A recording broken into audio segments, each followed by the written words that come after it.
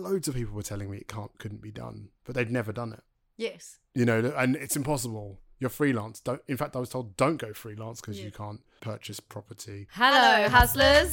Welcome to That Freelance Life podcast, the show where we discuss the how-tos, the ins and outs, and the highs and lows of creative freelance life in London. I'm Harriet Stockwell. And I'm Brittany Beebe. And we're creative freelancers here to guide you. Please note, we do recommend that you try this at home. Welcome back to That Freelance podcast, guys. Great to have you with us again. Thank you for listening in from wherever you are, whether you're on the tube or at home or out for a walk. Or in another country. That too. Like the very person that we've chatted to today in this podcast who actually found our podcast while living in Hong Kong. Exactly. But before we get into that and divulge who we're going to be talking to, we need to let you know what this is all about. So, Harriet and I have been working towards buying our own houses for a while now. And obviously house buying, it's a hugely daunting process. They say it's the most stressful thing you'll ever do in your life. I think maybe Rebecca Roundtree might disagree with you from our chat with her the other day. But today, as I mentioned, we're going to be talking about what it's like to buy a house. It's stressful enough if you're a full-time employee. It is twice as hard if you're a freelancer and you're working for yourself. So we wanted to share with you our experiences of going from chatting with mortgage brokers to securing mortgages, looking at houses, you know, making sure our credit scores were A-okay. So right now, Harriet and I are both mid-process. So both of us have had to go through the things like surveys, valuations, getting the mortgages approved, finding solicitors, all of these things you have no idea how to do. And how much money it's all going to cost until you start adding up and doing the budget. I remember having such sleepless nights, and Brittany was like, give yourself a budget, the numbers won't lie. And True. That was the thing that actually calmed me, because then I was like, okay, maybe I can do this and I can afford it. I guess as a freelancer, it's so daunting and so difficult because to a mortgage lender, you aren't the most favorite. Yeah. You look less reliable in a way. And unstable because Yes. your income isn't consistent. You work on day rates that, may look good, but are they consistent over time? How much is your company turning over versus how much are you paying yourself? A big thing. And when I initially started this whole process, going right back to the beginning, I got told I could lend so little because I barely paid myself. For the first couple of years of my business, I wanted to keep very much under the minimum dividends, like self-assessment tax brackets, to not pay a lot of income tax. And I was taking out not that much out of my business, keeping a lot in. Not ideal when you then want to basically, you've built up a sort of deposit for a house in your business and you can't take it out without now paying extortionate tax. I do not recommend you do that. So, learning so many things along the way, that was my first thing. Absolutely. I think another thing that we've realized is that Reddit threads are incredibly helpful.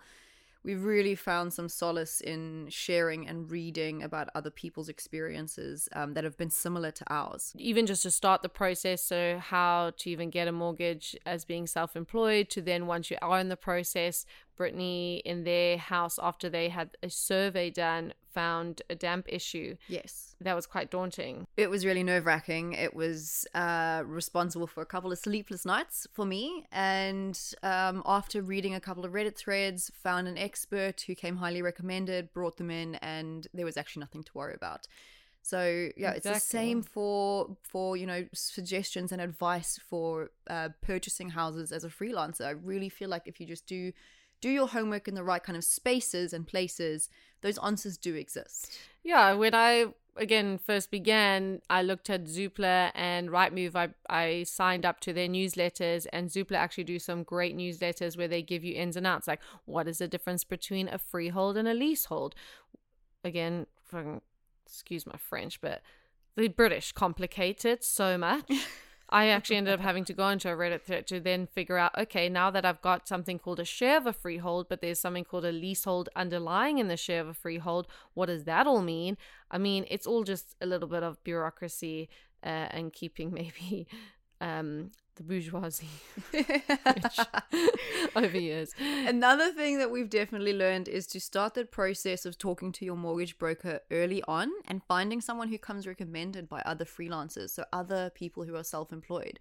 Not all mortgage brokers know how to deal with freelancers or how to get us the best mortgages. Because at first glance, when I started, it was I couldn't afford to borrow that much money because of how much I paid myself. But then talking to another broker, they discarded how much I paid myself from my company and more looked at how much was coming into the company, what was my day rate. So that gives me a totally different number of how much I could borrow. I feel like every day we are learning something new, and those sleepless nights have now kind of dissipated in a way because we've released control of having it all figured out. We will all keep carrying on learning at every point, even probably when we have the house officially, we'll still learn some more things. But to inspire us and sort of get us all galvanized in the fact that there is hope out there and it can be done, and buying a house is real for freelancers. Brittany and I actually testament to it right now, but so is this very person that we have chatted to today, Adrian Van Kooten, an award-winning product designer whose passion lies in design and making digital products that make people's lives easier. He's designed interactive experiences for Google, YouTube, Kiss FM, Grazia, just to name a few. So we originally met Adrian via LinkedIn when he was still living in Hong Kong, and he had found our podcast online. So it's so great to hear that it's reaching far and wide. He kindly introduced us to an agency he worked with and thought that we would be a good fit, and it turned out that it's since become our favorite place to work. We've made some of our best work and most memorable work there, and we love working with all the people. Adrian's been freelancing for almost a decade, bought his first house within the first few years of freelancing, and is now in the process of buying his second with his partner. Britt and I always say we wish we knew then what we know now about this process. Guess now finally we have someone who's doing it twice. Adrian Van Kooten. Amazing. Adrian, thank you so much for joining us on the podcast today. It is so great to have you. For all of you who know, Adrian actually got us one of our freelance gigs. We met on LinkedIn. Yeah, we did meet on LinkedIn. Yeah, that was really random how that occurred. I didn't know if it would pan out. You know, it's one of those things you see someone that's like, oh, I know these, they're creatives. Yeah. They do what these guys are looking for. And I actually worked at that agency as well. Yes. And you guys got the job, and then you did loads this year. Yeah, we did. And they were honestly to date our favorite agency to work for. So thanks for that. Yeah, well, I'm glad they're good people. They're good eggs, as we say. Yeah. So, no, I actually did. It was my favorite agency that I've worked for. So no way. I don't do much agency work so much, but that was the one. And I met loads of really cool people there. So, and then you guys went on to win. You had that massive campaign. Yes, we did. It was nominated for an award. And that was all over the interweb. It was. All over Old Street. Well, it was for Jeremy Clarkson. Yeah, and then you won another award as well, right? Did we? Oh, we were nominated for Freelancers of the Year for You're Juno. nominated. Yes. So many awards going on. It's hard to keep track these days. Forget the Oscars, forget the Grammys. Yeah. Who needs Will Smith? I can't keep track, Exactly. Well, it's so great to have you here, and then we can dive into this other chat that we have looming over all of us, is this thing about mortgage. But it would be really great to just get to know you. So to describe yourself and the work that you do. Okay. So my name is Adrian Van Kooten. I'm a senior/lead product designer. I'm specializing in, I guess, interaction design specifically for mobile, but really covers all types of digital products. It's a bit of a sort of a mixed bag, a bit of being like a Swiss Army knife for designing digital, products, That's basically. awesome. So it's it encompasses UX design, user research, visual design, UI design. Wow. So it's a lot of different things all kind of merged together. if I'm being cynical about it, it feels as though they've just merged like lots of different people to Yeah. do One one role job, yeah. to keep the costs down for companies. But that's effectively what I do for a living. Do you want to just take us through a quick journey of your career? I know that when we started talking to you for the first time, you were in Hong Kong, weren't you? Yeah, so it was more about a crazy idea that my partner and we had a few years ago, where we were like, we're not getting any younger. The sort of, the prospect of doing kind of mad stuff like moving halfway around the world is kind of becoming like, less and less a thing, which is rubbish, really. It's not true.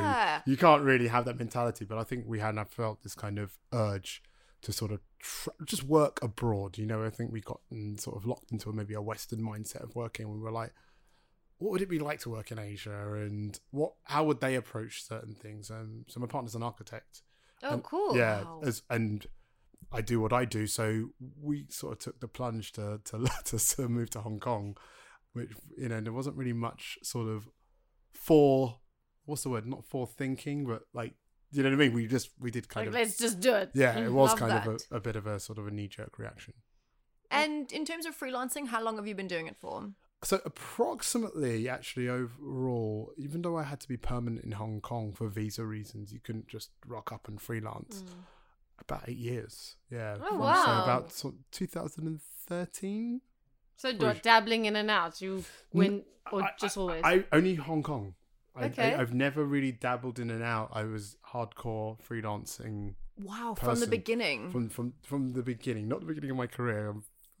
I don't know if I'm showing my age or anything like that, but yeah, I'm giving away my age slightly. Showing your here. wisdom. My wisdom, my experience. That's Yeah. the word. There we go. We'll run with that. That's it. But yeah, but I mean, I went freelance in 2013, and so it's approaching now 9 years now. Wow.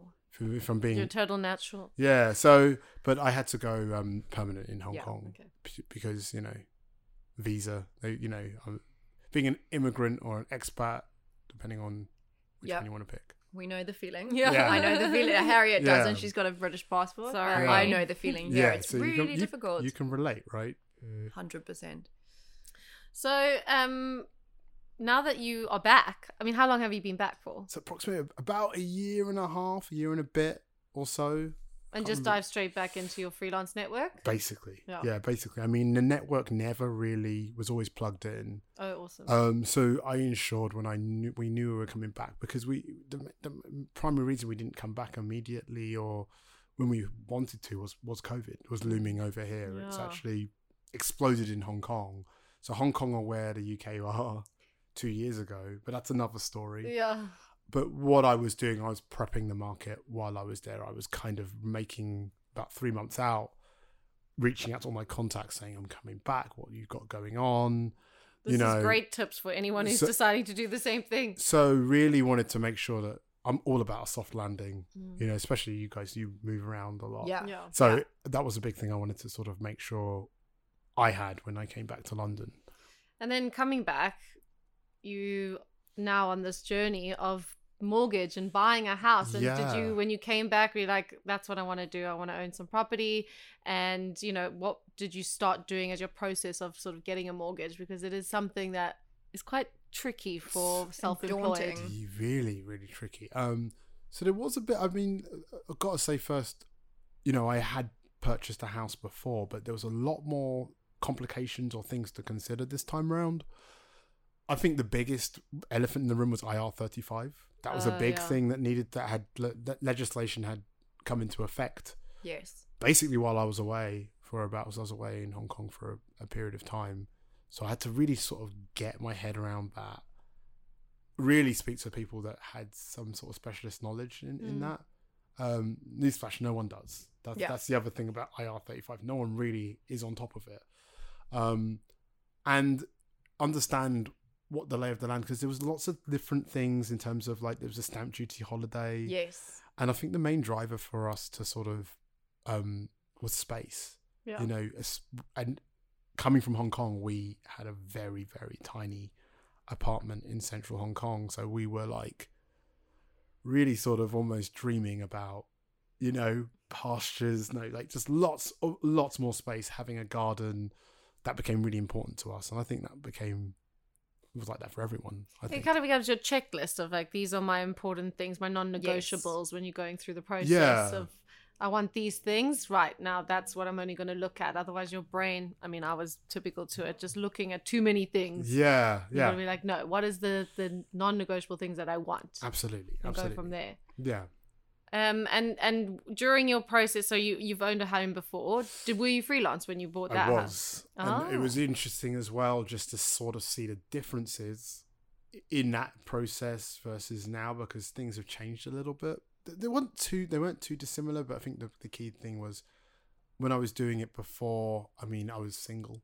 You know, that was a big thing. So I had to consider, you know, obviously my partner had a permanent role, but just seeing how that added up. Because obviously, you know, if your partner has got a civilian, as I like to say, or got a regular job, it's a completely different lifestyle. Yeah. And I don't know if you guys have that set up or not, Yeah. but you have to kind of consider, like, it makes it more complicated. And sometimes you kind of wish, oh God, I just, you know, it would have been a lot easier if I was just like a permanent person. Yeah. You know, it's very straightforward. They don't need so many documents from you. Yeah, but Exactly. Some pay obviously, slips. you know, we're kind of like sort of a glitch in the matrix, you know, Yeah. just, oh my God, but being freelance. So it became, you know, it was very different, you know, just sort of marry that up. And there's also the searching Yes. for a property. I think that's the one thing I would say more than anything was like that takes ages. Yeah. I mean, at least it took me a long time, or it took us a Yeah. long time. And obviously you mentioned IO35 there, so you run your business through a limited company. 100%. Yeah. Yeah. That was a thing. I mean, I didn't really know anything about IR35 when I first started it, but, you know, that was a conscious decision that Yeah. my accountant, I'm on my second accountant now, but she was amazing. We decided, you know, a limited company was going to be the way forward. What was your concern, just to go to the IR35, what was the concern you had with IR35 and buying another property? Yeah. So, I mean, I didn't know all of this information straight away. This was a lot of sort of digging around. But when I started to speak to mortgage advisors, and I think this was the key thing, it was really important to speak to a mortgage advisor that specialized with working with freelancers, because I spoke to you know, the mortgage advisor that I had previously, and it was a straight away no, don't even bother buying a house. I was like, well, you kind of, didn't you advise me to get this one? And he was like, Yeah. forget it, you know. And I just had this kind of niggling idea of like, maybe he just doesn't know the tricks, or not even the tricks, like he didn't have the right information, but he was Yes, just like the right knowledge. And he was like, you lived in Hong Kong, you know. All of a sudden my case starts to look a little bit more kind of Complex, unique yeah. and complex and intricate. So it, you know, I was like, look, we need to really find someone who deals with freelancers on a regular basis. And I got recommended one by my accountant. Oh, brilliant. And the minute he saw the case, he was just like, done. We know what we're doing. You know what I mean? He just does it so regularly Yeah. that he was like, I know exactly how to position you. It's no problem at all. So that was a kind of a real injection of confidence, which you really need when you're doing something so difficult. It's a bit like climbing a mountain, isn't it? Yeah, Totally. exactly. I think I spoke to maybe five to 10 different mortgage brokers, like Yeah. through my process of like the few years that I decided to, from when I was like, okay, I really want to buy property, let's start the chat. Yeah. And people would be like, recommend this person, recommend that person. And it was only a very few that actually gave me the hope that I could actually do this. That's great advice. So there's not many out there, and like I said, it's all about them understanding how to position you, and really having a good understanding of what you do. You Yeah. know, because I think even as you know, people hear freelance and they think, oh my God, it's precarious profession, but there are industries that are probably more precarious. And he was like, look, I worked with people in TV. No one there is kind of actually sort of in what you would say a traditional work Yeah. setup. Exactly. So he goes, I do this all the time. And he had, you know, just a wealth of knowledge Nice. on doing this, you know? So find the right mortgage broker, A. Yes. And then what do you need to prepare in order to sort of get the mortgage, the credit ratings? I mean, we went through the process of we needed like 2-year taxes, things like that. Yeah. I mean, I guess it would depend on the mortgage advisor. I mean, I wouldn't be able to speak for them, but for really from my side, it was about really getting your accounts in order. So I had Yeah. to kind of collate, I think it was about a year's worth of limited company sort of account statements. That was Yeah. the key thing I needed to prepare. Obviously, there were little things like that which I'd done before. But what I did remind myself was from last time was, it was like, oh, we're confident we can get you through. But I remember last time that I had to sort of provide a contract of not Yes. employment, but a freelance contract, Yes. which had effectively almost 3 months to go at the point of mortgage application. Yes. And that actually changes the way you look Yeah. for work quite considerably. I don't know if you guys had that experience, Yes. but it kind of immediately you stop being very kind of do you know what I mean? It's not Loose about your work and loose like, about yeah. and for me, I would always be very sort of, it was always important to be able to be extremely discerning about the contracts you take on, because it's my time and I really want to enjoy it, whereas actually it kind of limits the pool. yeah. And you're like, actually, I need to go for the longest contract I can get and the highest day rate I can find. Yeah. Exactly. Pretty immediately, you move from being very flexible and agile to being like quite rigid, but it's only for a period of your life. Exactly. So It's just to get the mortgage, just right? to get the mortgage, just to get through. Also, on top of that, I needed to have a letter as well. That was From your employer, from the people who gave you the contract? well, this is from the people that gave me the contract. It was interesting because they actually positioned it as your employer, but I was like, I am my employer. Yeah. Yeah. So that was interesting. So just a letter to co-sign to say this is also this is in addition to the contract as well. So little things like that. I think it's more that like mortgage companies are still, Yeah. we don't look as stable on paper, but the weird thing is that the income that we're probably generating from being freelance, it's like we're the only ones that are going to be able to sort of really get the mortgages we want to get. So they're almost kind of working that out as people shift towards the gig economy, Yeah. and that becomes much more normalized in terms of a steady stream of income. They're having to sort of change their kind of formulas of this is what a Yes. stable person looks like, because the truth of the matter is I've never really been out of work Yeah.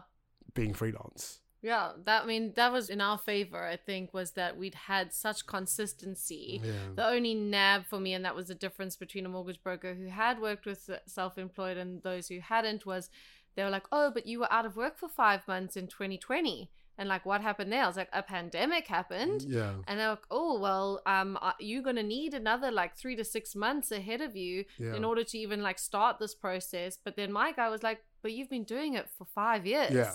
And that 5 months was a glitch in the system because you've been consistent Totally. for 5 years. So, 2 of which were a planned holiday. Yeah. yes, exactly. 2 of those were here. Exactly. There were little things like that. I mean, the scrutiny I had, at least on my when they were looking at mine, was that they noticed I had 2 days off, and they were like, "We don't see a consistency between the first week of your contract and the second week of your contract." And they were like, "So why was that?" They came through our mortgage advisor. I said, "I had to go to my grandmother's funeral." Yeah. Do you know what I mean? Like, Everyone God. takes a day off just So because it- it's not you Exactly. paid for it. it's not to put people off, but like the notion, and I think it's a bit of a myth, is that, oh my god, like if you're freelance you can't get a mortgage, Yeah. or it's incredibly hard. It's just false. It's that's what I heard the first time round, and it's not true. Are there a few more hoops that you need to jump through? Yes. Yeah, a few, but they're not insurmountable. So And it's doable. And as if with your the 3-month contract, and you were starting to look for jobs then that had longer contracts. I mean, Britt and I are in a contract now, and that it was ending at the end of March. I got the offer come through. The mortgage needed to be applied. I needed it to be extended 3 months. And as long as you keep conversation open with your network, and you can be like, look, I'm really enjoying Yeah. work here. What about a 3-month? Can we make it work? There's always plans can be exactly. made. I think that's it. I mean, that's what I'm saying. I think you should always keep everyone, even now, even though I'm in a contract that's 6 months or so into the future. I'm still, that conversation of finding new work never ends. Never. If a recruiter calls me up, which they have to that today, and they're like, "Are you looking?" I'm like, always, Yeah. Always. because you never know when things are going to change. But the reality is, if we lost our contracts tomorrow, we could pretty much in London pick one up. I mean, to be honest, I'd go out on a limb now, not just London, we're talking about the UK now because of the pandemic. You've got access to a bigger market.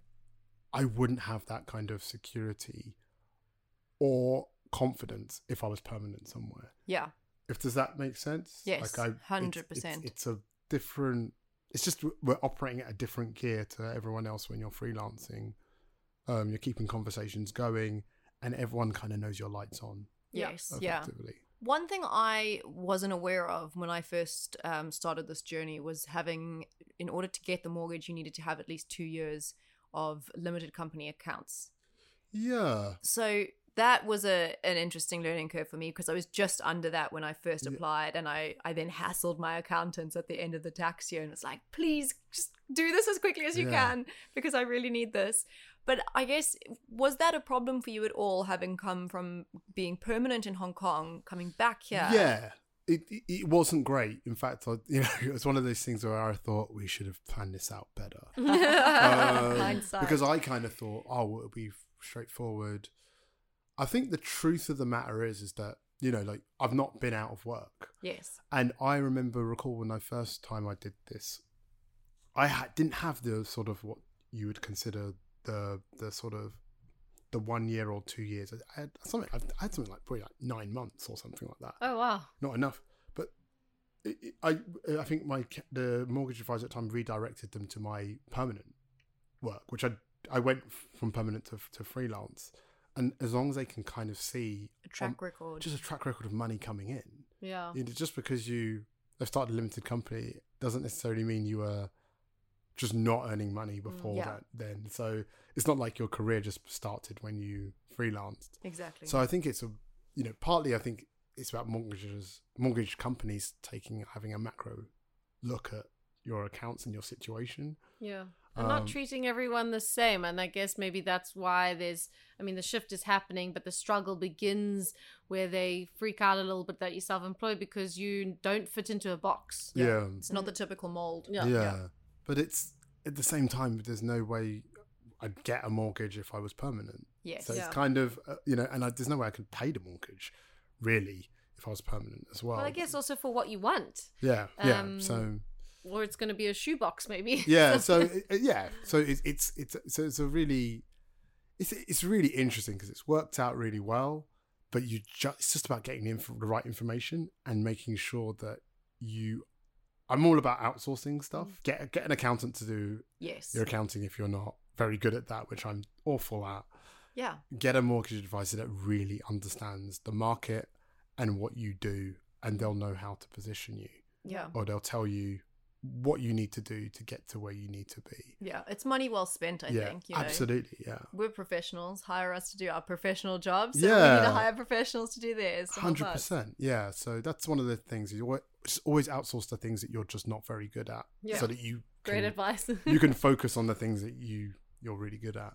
Did your mortgage broker, did he or she look at your day rate or yearly income? How did they work out what would then surmount to the amount that they could lend you? I think they looked at day rate. That was the first thing. But I also think it was like the contract. They want to see money coming in. Yeah. That was the thing that I think is a bigger driver.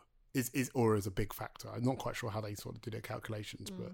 So from my understanding, they take your day rate and they times it by 5 to get your weekly rate, and then they times it by 46 to get the average number of weeks that you will work a year, taking into consideration like holiday. So it would be 52. Something like that. Yeah. And then they did that with, like my partner's easier to work out. Yeah. Because it's just like way easier. Yeah. But they did something like that. So it does put you under a little bit of pressure that year to make sure that you are taking some regular paying contracts. I think once we're out of this, it means that we're probably more free to, do as we please, be freelance, be free, right? Free, the shackles are very much on at the moment, exactly. But it's nice. I definitely found that my day rate bumped up how much we were able to borrow. But 100%.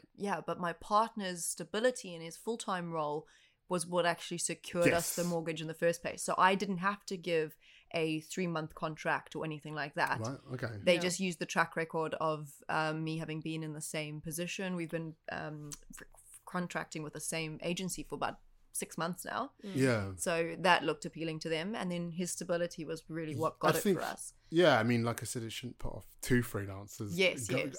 At all, but definitely the fact that I had someone that on paper looked stable as my partner does help. Yes. It's Yeah. undeniably, but at the same time, if you're on both freelancing and very successful and earning high day rates and stuff like that, I can attest it can be done. It As can a be- single freelancer, you can do it. yeah, so it can be done and stuff. And like I said, I did it on my own, so I knew that. I mean, I think also just getting the right information, surrounding yourself with people that have done it. Yes. I was usually, loads of people were telling me it couldn't be done, but they'd never done it. Yes. You know, and it's impossible. You're freelance. In fact, I was told don't go freelance because Yeah. you can't purchase property.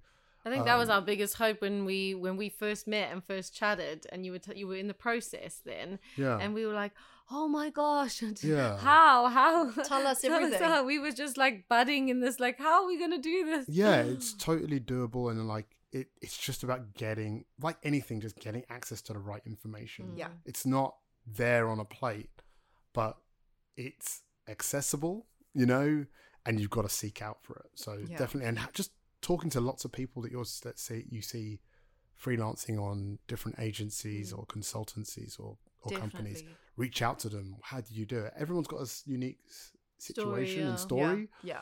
You know, I came over from Hong Kong, and you know, like there's loads of like different. So between all of those stories, you'll see there's a path, there's a way Yeah. to do it. I think one of the most frustrating parts of being a freelancer is that you don't always have access to other freelancers to ask these questions, Yeah, which is why I think we need to build a better, stronger freelance community Mhm. as For a sure. whole, and just start being honest about things like mortgages, day rates. Oh, You know, all these kinds of things just open up the floor to bring strength to our industry. I think it's really important to have those open conversations. Yeah. Just because that level of transparency really does kind of, it opens the playing field, but it also Yes. means that companies can't basically take advantage of, you know, because the truth is we're scarce. Yes. I think. I mean, I'd imagine in your field, there's not many freelance creatives littered around London. Not as many as there are permanent teams. Yeah, no. there's no way near. So even the knowledge of that, and I think that's really important about just understanding where you are in the market. It does inform actually what your day rate should be. Yes. Because scarcity of resources should by definition mean that you are, you know, a More in premium, demand, and you're more in yeah. demand, and that should be kind of, you know, sort of compensated or you're remunerated. So that should always inform Yes. your day rates and stuff. That's actually such a great way to look at it. I don't think I've ever thought about it like that before. And also when you're nominated for awards and Yes. getting awards and accolades, you know, that stuff should also bolster your day rate as well. So it's definitely something that I always encourage other freelancers to be like, you won that thing. Like, Yeah. Don't forget. that- put your rates up. This is you have your to put your rates up, you know, as Tell a them. result. Tell the people. Put your rates up. You have to put your rates up. Yeah, but it is pertinent to talk about because especially now when energy prices are surging. Yes. Especially now when, I mean, I didn't really understand interest rates before, but you get your head around them when you're buying a property. Oh, It becomes yeah. quite important. I still don't fully understand them, but the reality is it's not good and they're going up. And we're in a unique position where we can move the dial with our day rates slightly up. We can't, not always successful all the time, but it does kind of, we've got more maybe power than Yes. our partners to sort of, you know, we don't have to wait for Someone else to say, here's a raise. Yeah, so it's really very much in our control. So it's always kind of a good incentive to Yeah. kind of keep pushing the day rate up. Yeah. What would you say were the pros that worked in your favor of being freelance with applying for your mortgage? What are the pros? I mean, I think it's the cash flow Yeah. alone, right? The cash flow coming in, because they are seeing money coming in on I don't know how it works. So I get paid on a monthly basis, but you're invoicing on a weekly basis. So I think Yes. that injection of just cash coming into your account is always a good thing. I'm not saying I'm rich, but I'm saying that it does help you be a bit more disciplined. Yes. You know, like you can only say, I only really learned how to save when I could actually save. If Yeah. that Yes, does when that you make had sense? enough money to To save. it was almost quite difficult to do when you're permanent. So so that's why I thought was quite good Yeah. The cons of did any freelance work against you? in terms of through the sort of like applying for a mortgage Yeah. or just in general. I mean, like I said, there's a lot more paperwork, which I'm not really great at or collating. I'd say actually, to be honest, it's the anxiety.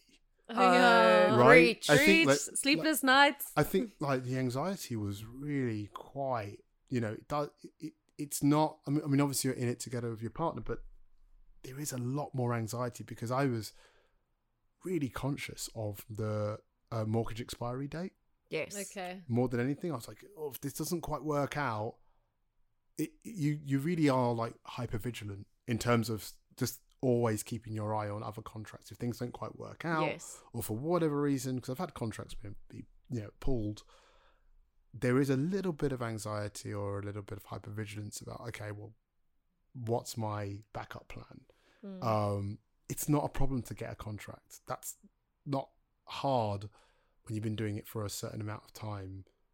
It's getting the right contract at the right time, and it just needs planning. Do you know what I Yes. mean? It just needs That makes you look desirable. yeah. So that's it. You're positioning yourself in a way, and I think that's why you do need to sort of work with a mortgage advisor to help you, Yeah. in that. But apart from that, buying buying property, buying a house is anxiety inducing. Period. Yeah. Yeah. Regardless of your, Full or freelance employment. you're gonna have to deal with a lot of kind of being quite emotionally connected to this property that that's effectively your home. Yes. Your future home, and that's always going to sort of make you much more anxious than normal. Yeah. So, And just also finding, on top of the anxiety, finding time to read through all the documents and all the things as they start coming in. I'm finding it with work and everything. I'm getting back to mortgage advisors and solicitors and surveyors so late because I don't have time to read all the mad documents. I mean, it's like they say it's one of the most stressful things you can do in your lifetime. At least what they say that in the UK, and it is. I mean, like there's been a lot of kind of ups and downs emotionally in terms of which you wouldn't think because it's just buying bricks and mortar, but it's so much more than that. Yeah. And it is kind of couple that with the idea that it's the biggest purchase of your life. Yes. Yeah. That I think freaks me out the most. So- like you've worked so hard and collected all this money and now it's just going to go into this. So With the threat of getting gazumped there's at any chance or any being time. pulled or had all these other things there's- come in. it's very complex in the UK, and even more in England, and it's just one of those things that you need to do the mental gymnastics. Yes. I don't want to make it sound harder than it is. It's just you're gonna have this kind of you've got searching for a property, there's the mortgage application, and then there's the kind of the surveys, which we're kind of in that process at the Yes, we moment are. of conducting surveys, and is it chain free or not chain free? I mean, there's a lot of moving parts, and you're doing your job on top of that, and it's a lot of blocking and tackling Yes. in terms of the emails. You've got solicitors involved, you've got mortgage advisors, you've got estate agents, there's liaising with the vendors, even thinking about it and talking about it is making me think about all these things, which, to be frank, I'm not totally built to do on top of Yes. my job. So it does kind of Takes on a stress of its own. takes on a stress. Harriet of its and I own. keep saying this could be our day jobs. Yeah, There's easily. so much to do and so much to look through and so much to negotiate Yeah. that it feels just as stressful as freelancing Yeah. normally. I think the one positive is that we're both going through at the same time. Yeah. So it feels as if, maybe if you are working in a team, you might get frustrated that someone's like on their emails to their solicitors or whatever. But because we're at the same, we both understand, we're both we're working in this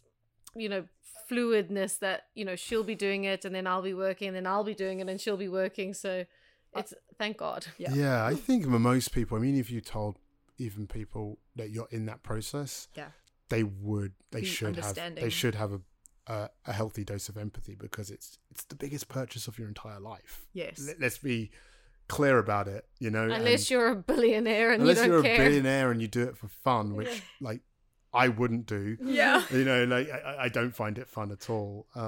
It's a lot on top of the kind of the day-to-day, running of, doing your job, doing your contract, your gig, and also keeping the moving parts of your actual business going as well. It's just tax now, so don't forget about your taxes you need to sort out. All the taxes and stuff like that. I mean, that's why I'm saying, if you can sort of get specialists to handle certain things, the delegation of a mortgage advisor is still very important to me, because I just wouldn't have people, you hear stories of people doing it on their own. Yes. I'm just not equipped to do it. No ways. Or, I wouldn't have the time to do it. So. Have you been quite surprised by anything in this process of buying a house or getting a mortgage? Has anything surprised you? I do think it was interesting that we had to co-sign. We had to get a letter as well from the people giving us the contract to say that I actually worked there. I was a little bit surprised by that, because I thought the contract is enough. Would have enough. You would suffice for that.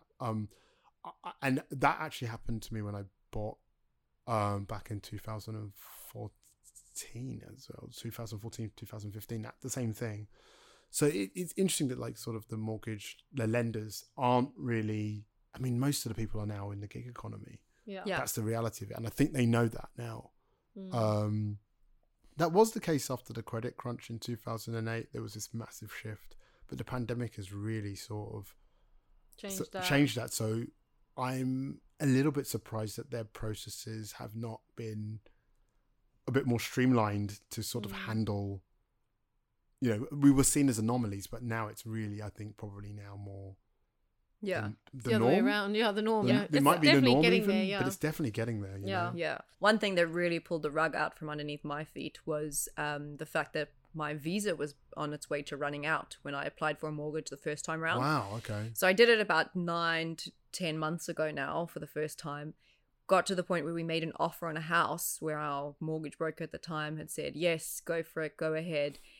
And when it came down to actually doing the paperwork, she basically was like, you can't. You need to call them back and tell them you're taking your offer back, because you're on a visa and it's going to run out in about 6 months' time, and we were going to transition then to indefinite leave to remain, which we now have. Nice. And thank you. And it was just a complete spanner in the works. I threw a pen. I was crying. I can imagine. No, it was a big deal. And it was a house I really loved with a beautiful garden, and it had ticked all these boxes for me. And it was really devastating experience. And it's just something, if you are on a visa, I would definitely bring it up front with a mortgage broker. I think that's going to be really helpful to everyone listening, because everyone's got these, like, we're not all cookie cutter, and we don't have this kind of, I mean, really, from a mortgage lender's point of view, they want you to have lived in one place and had a stable job, and they just want to see everything that's trackable. But like, we just don't live like that. We're humans. We are nomadic I think by default. Yes. It's actually quite strange to be in one place and stay in one job in one house for 20 years. It makes sense if it was 1890, but in 2022 it's just not the way we are living, and we're definitely going to be much more sort of traveling around the world and living in lots of different countries. I think even more increasingly moving forward. So definitely. What would you say would be then your top lessons you've learned through this process? Wow, okay, that's a lot. There's I mean, because we lost a house. We were in the process once, and I mentioned earlier, we got ghosted, actually. I know, it's so wild. I find it crazy, but I'm almost like nervous now for myself. So sorry to put that out there, but we did get ghosted by our the people we were buying off. We just didn't hear anything back. We still haven't heard anything back. How many months? were we into that process? They dragged out, so it went to about 5 months. Wow. So we wasted time. I think we've got to now be quite zen about it and be very kind of like, it was a lesson, but it definitely hit us pretty hard at the time. So, on one hand, I'm holding this feeling of, I wish we didn't do the survey so quickly, because that was a bunch of money we didn't need to spend. But you really do need to do the survey for a peace of mind. And because you want to keep momentum and keep that tempo, you don't want to drop the ball in terms of like keeping things moving, because it's very easy. You've got all of this documentation coming at you. You've got solicitors, estate agents, people chasing you, loads of forms you've got to fill out, which I'm not great at. And, you want to keep that momentum going, but at the same time, you've got to do these processes that kind of this diligence. It's very easy to like sort of skip steps and things. And we were of the belief that, oh God, we paid the survey too quickly. If only we just held off a little bit, we wouldn't have spent thousands of pounds on trying to get a building survey done. So is it a regret? I think we regret losing that money. We could use it. Period. That's just money. Had you paid solicitors as well in the process, or? We had, but we made sure that we used the same solicitor again. So they kind of shifted some of those costs across. That's but we lost. We still had to pay for the searches. Yeah. Yes. So we lost a bunch of money, but honestly, you've just got to kind of tell yourself, if a house falls through, it just wasn't for you. Yeah. Yeah. These things happen. Yes. It's actually unfortunately quite common. And, that's just part of the process. But, what's for you won't go by you, as a old Scottish saying. So keeps you sane. Keeps you sane. I'm sure I've just got to keep telling myself that. What's for you won't go by you. Yeah. I love that. Yeah. I've just got to believe that now, right? Yeah. Because we do sort of so. We actually walked past the house that we were going to get, and in all fairness, the new house is better. That's how I feel about my new house, you know what I mean? too. So, It is. I was going to say that when you talked about it, I was like, this one's way better. Yeah, so it's one of those things, if it's for you, it won't go past you. And the conditions, it's got to feel right. All of the things have got to be aligned, and it does kind of almost fine tune you for the next property you look for. We were looking for because we've seen things in the property that fell through that we were like, we're not totally happy with that. So it kind of made us a bit more sort of, we could make a decision when we saw the right property with kind of the speed, which you do need to do if it's quite a competitive market. Is there anything that you know now that you wish you had known when you first started this process? Okay, wow. That's a really good question. This is a strange one, but I think because the process has been so arduous and fatiguing, and it's not to put people off, that it's made me really kind of, I think even my partner was kind of up for a renovation, like doing some work on it. But the truth of the matter is, because of the depleted funds and not much energy, we just don't have the capacity to do. So I think something to factor in, actually, because it's a bit of a process, and it's a real emotional roller coaster.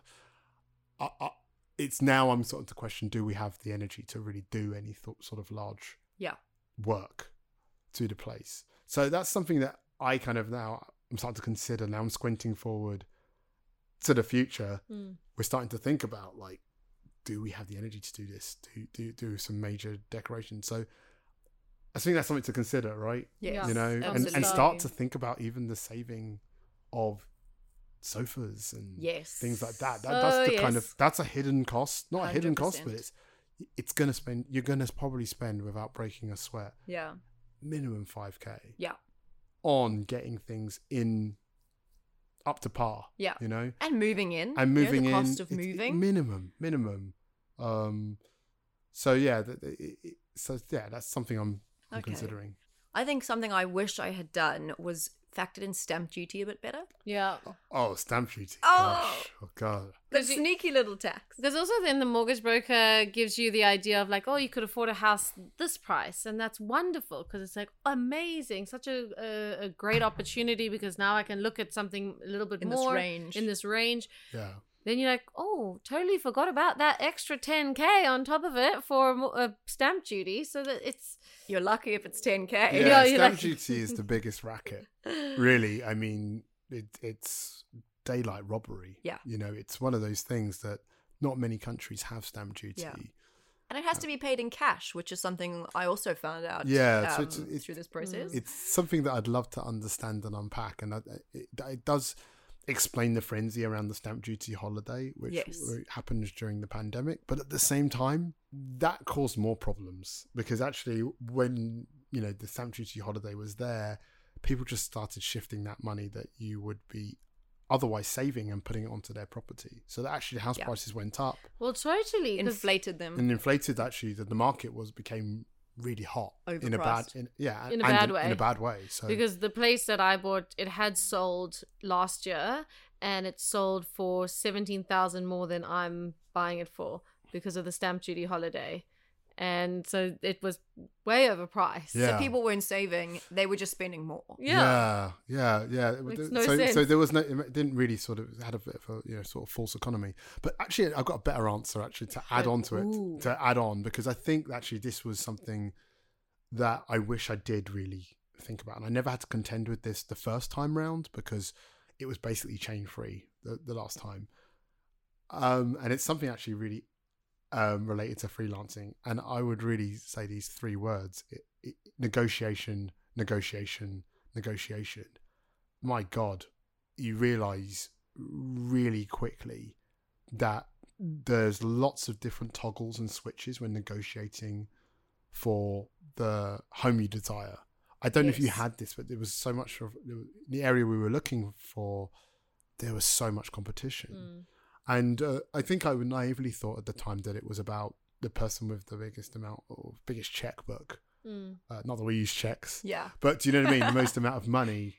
And it's not always the case. It's actually, if you're chain free, you're incredibly attractive. Yes. Because if they're motivated to move, that becomes a real kind of selling point to sell to you. Yeah.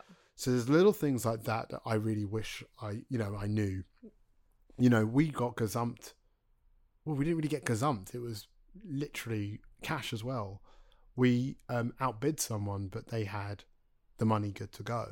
Yeah. It was less money, but that became much more attractive. So Yes. it's not necessarily always about someone with the most amount of money always getting the property, because if you guys are chain free, that means there's going to be real tempo and speed to that process, which no one really enjoys, either as a vendor or even as a buyer. No one really wants the hassle. They want to know the sale's going to be quick so they can kind of move on with their lives. Yes. Totally. No, that's really, really good advice. Negotiation. And it feeds into freelance as Yeah. well. For actually. mortgage, Like, for contracts. and it's something we're not very good at doing in this country as well. I don't know if you've noticed. Yeah. but Yeah. Negotiating is not our forte. No, people often will shy away from it. You It makes know, people uncomfortable. It's Talking definitely about money in general makes people uncomfortable. yeah. So lots of things like that. But I think it's a real from an education standpoint.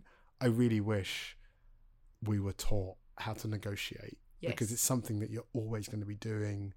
Freelancing, probably more often than not, we're always negotiating or having daily conversations with recruiters around Yep. sort of negotiating. It feeds into the flexibility of how we work as well. And, we're always going to be negotiating for things throughout our whole life, So it definitely was shown at a national level when it came to Brexit. Yes. Yeah. So it's definitely one of those things that I'm like, why did I learn trigonometry or Yeah. or do you know what I mean? Or like all of Why these didn't I weird learn about tax? Negotiation. Yeah. And tell us why we voted for Brexit? Yeah. It's like all of these different things, but like the negotiations are sort of like, and my partner was exceptional at doing that. Wow. That's Oh. one of those things she could look at how many people, we just needed to know how many people were like bidding. And as long as that information was true, we could get a gauge of like, How do you know it's true? we don't. Okay. That's hard, but we have to operate with the information you've got. And I think partially like certain ways of getting that information out is making sure you're asking on viewings how many people are viewing, how many people are in the process.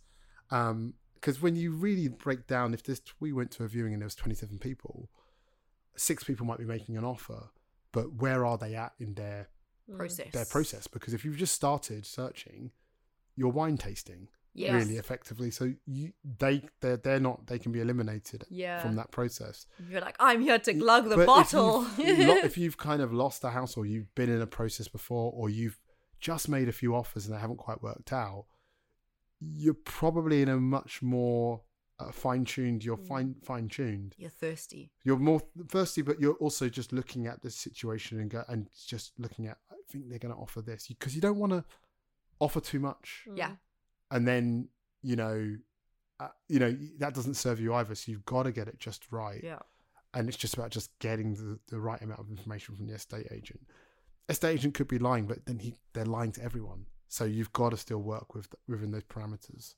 I think it's wild that they can do that. It's like, give me the truth. This is so much money. Yeah.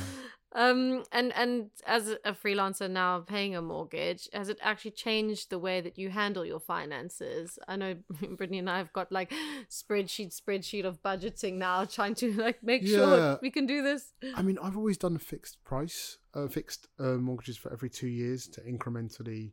I don't even know if that's the best tactic, because interest rates are just going up. Yeah. So, this was going to be our next question to you: was would you go for a 2 or a 5 year? So we've both gone for 5-year fixed terms, just so that because of the instability with the interest rates at the moment. Yeah. And inflation just rising constantly, it's pretty scary, and would rather just be locked in at the price it is now. I think that's a good move. I mean, the thing is that I've never I went for 2 years, but interest rates are always going to be moving and changing. I don't know if that was the best move at the time, because that interest rate was locked in. We had to try and lock in this interest rate as soon as possible. Yes. You know what I mean? Because the interest rate was changing from week to week. Yeah. Quite significantly. Yeah, I literally applied the day before it went up. Yeah, but I also still probably, and it might be naive, new products come out all the time, and I'm wondering if there will be products that kind of cater more to this freelance life, Yes. So there's that, and I think, like I said, the banking industry's been disrupted. We're definitely probably going to see in the next sort of 5 years maybe the same sort of disruption happening in mortgages. I know that the company Hapato as well, they kind of are kind of leading the pack in that area, but there's probably going to be a few more players. So okay, who's Hapato? They're like I don't want to be. I'm not advertising them or anything like that. Just, I was like, oh, who's Hapato? But they basically are like an online. I think it's like a lender, online mortgage provider. It's all done digitally. Okay. Wow. But what I'm starting to see, because I did a bit of work in banking, from a product design standpoint, the products that are coming out that are completely disrupting banking, like the Starlings and the Monzos, it feels quite like the market's ripe for disruption in terms of mortgages. Absolutely. Things like taking your rental history into consideration so that you can have a credit history or a credit rating. Yes, little things like that. These kinds of things would open up the market of buying to millions more people. So I envision that. So maybe I'm holding out for that, but I think I still want to just keep abreast of the products that will be out in 2 years. Sure. But I still think that it's a smart move to lock it in for 5 years. I know someone that locked their mortgage in for 10 years. Wow. Which is probably a really clever move. Yeah. Especially in now. 10 years' time, you'll be laughing. Yeah. But, who knows where, who knows what's going to happen. But exactly. Yeah. Does the pressure of, having to pay a mortgage every month ever make you consider going permanent? Never. Okay, that's a relief. Just because I'd probably be in a worse position. Yeah, well, but this way, I think the fact that there are other contracts out there, or at least I'm aware of them all the time, it serves as a real safety blanket, especially in London, especially with things being so global now and remote working being a thing. It would probably fill me with more anxiety. Yeah. To be honest, to be locked into one place. And the problem with maybe working at one place is you kind of get not just used to, but you're almost indoctrinated to think in a certain way. So it makes it harder to leave and move to other places. Whereas you guys know this, you move from contract to contract. You've worked at lots of different creative agencies. You're just good to go. Yeah. It's not a big deal moving. We also just work on so many different projects. We're constantly thinking in different ways. And a lot of the time, if you maybe are perm, you're set to certain kinds of projects of whatever the agency has at the time, if you are working agency. So that is what we do love about it, just the variety. It's the variety, and I think I think you get mentally unfit sometimes if you stay in one place, especially as creatives. You guys need to use your brain, but you also need to have different experiences. I think as a designer, that was a big driver for going to Hong Kong as well, was just to see new stuff. Yeah. It does really help with the creative process, just being able to reference and see. So I think traveling is quite an important part of not just getting stuck in a lane. And I think as a creative, you do need to serve that. So it's one of those things that I definitely kind of think being freelance and also being creatively minded work hand in hand. They kind of serve both jobs. Yes, 100%. Completely agree. What is one final piece of advice that you would give our listeners who are freelance and are looking to potentially buy a house? Don't be deterred by what people say. Nice. I think that's the biggest advice. You're going to get a lot of permanent people telling you, it can't be done. Your parents will tell you the same stuff. Parents always go, get a stable job. It can't be done. And then actually, when they see that you could probably get a better or a higher, a bigger mortgage just because you're freelance. So it really shouldn't deter you. I'd say just get a good grasp on the market, what's going on. I always talk to recruiters all the time. I think that will kind of serve as a security blanket to just keep informing yourself. There's stuff out there as well, so keep having traction with the market. Awesome. So then where can our listeners find you? Contact details, Instagram, website? I have a website. It's adrianvancooten.com. Do you want to spell that? Yeah, I'll try. Can't spell my own name. It's ADRIANVANCOOTEN.com. And I also have a Dribbble as well. So awesome. I love Dribbble. Dribbble, yeah. So Dribbble/Adrian Van Kooten, one word, or one word. Yeah. So awesome. yeah, that's where I put my work. I think Dribble's more my playground. That's where Love it. whereas the real work, the sort of the day-to-day work, the work that probably, is real day-to-day kind of adds credibility. But the Dribble's where I play, basically. Yeah, And the play is grind always versus the good. play. Yes.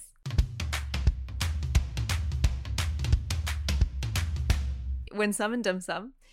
So we are going to ask you what yours were for this week. What was your win sum, your high, and what was your dim sum? Okay, so the is it the high is the Win sum. the win sum, right? Okay, so the win sum would definitely be getting the survey done. It came through, not much going on there. Amazing. I think there was like a dormant wasp's nest, not a deal breaker, something we could remove. So that's Brilliant. great. So that means that we're on track to moving to the next step. So that's definitely a win sum. A huge one. I think the dim sum is I just didn't get a great night's sleep. I've got this weird neck thing. Oh, So- that's from being at the computer in a yeah, bad I think position. it's a weird, like I've been hunched over. I went into the office for the first time, well, not the first time, sort of, but in a long time, and I think I'm sort of sitting in a weird angle or something. That's so there's something going on with my neck, so I didn't sleep. Oh my god, I'll add and be like, mine also is a dim sum like that, because I put on my top yesterday morning and I kind of was like trying to move my hair out the way and put my top on, and I've done something that has literally done the same thing. Yeah. And I'm like, now I'm trying to turn my neck and it's really sore. I think it's maybe, like we're intensely staring at big screens and hunching over, and it's just really gone. So You're like a moth to a flame as well. No Yeah. matter what you do, my face always ends up about an inch from the yeah, screen. so it's You always have to tell not it, great, move but back. but it's been affecting my sleep, so it's Oh, a bit of it's a dim sum, I'd say. Yeah. I'd say. But yay for the survey. Yeah. Yes. Yeah. Britt, what's your win sum? My winsome is actually this conversation. This has been so great. I love chatting to other freelancers. Yeah. Me too. It's my favorite thing. Yeah. It's why we actually started this podcast, because we have so many questions all the time, and not all of the time we can answer them ourselves. So that's why it's like, let's get people who we can chat to. As you guys are in the process, I think people are going to really, really sort of get a lot out of your experience. And we're actually at the same stage, all of us as well. Yes. We're all freelance. We're all going through which is oddly weird, isn't it? I know. We've got And surveys so cool. going through. So Yeah. hopefully if this all goes well, we'll be at each other's houses. Yeah, I'll have you guys exactly. over and we'll, Exactly. Likewise. we can sort of recall the journey, Yeah. It'll be great. It's now so nice. One thing maybe we can say to listeners is, find your buddies and make a crew of like, we're going through this house buying process, and then you can just like feed off each other. Yeah. But just keep talking to freelancers. There's loads of different little tricks that, I'll share with you that I've spoken to other freelancers about loads of things to do with like the company or investments and things like that. And you're just like, oh my God, that's a really interesting idea. So you kind of, just for the nature of being freelance, you're thinking in an entrepreneurial way. Yes. And you're not thinking in a very sort of linear way, which is a good thing. Yeah, it is great. So Harriet, what is your winsome? Mine would be that on Friday last week, I did actually get my mortgage approved. So that was like big one. That was a big one. And I think I was more panicked because I am doing it alone, and I thought I'm not going to be desirable. Even though I had, three. You're so beautiful. I gave like 3 tax years. My new one, my last year's tax literally just came through. So I sent that to them as just like, here's some more tidbits.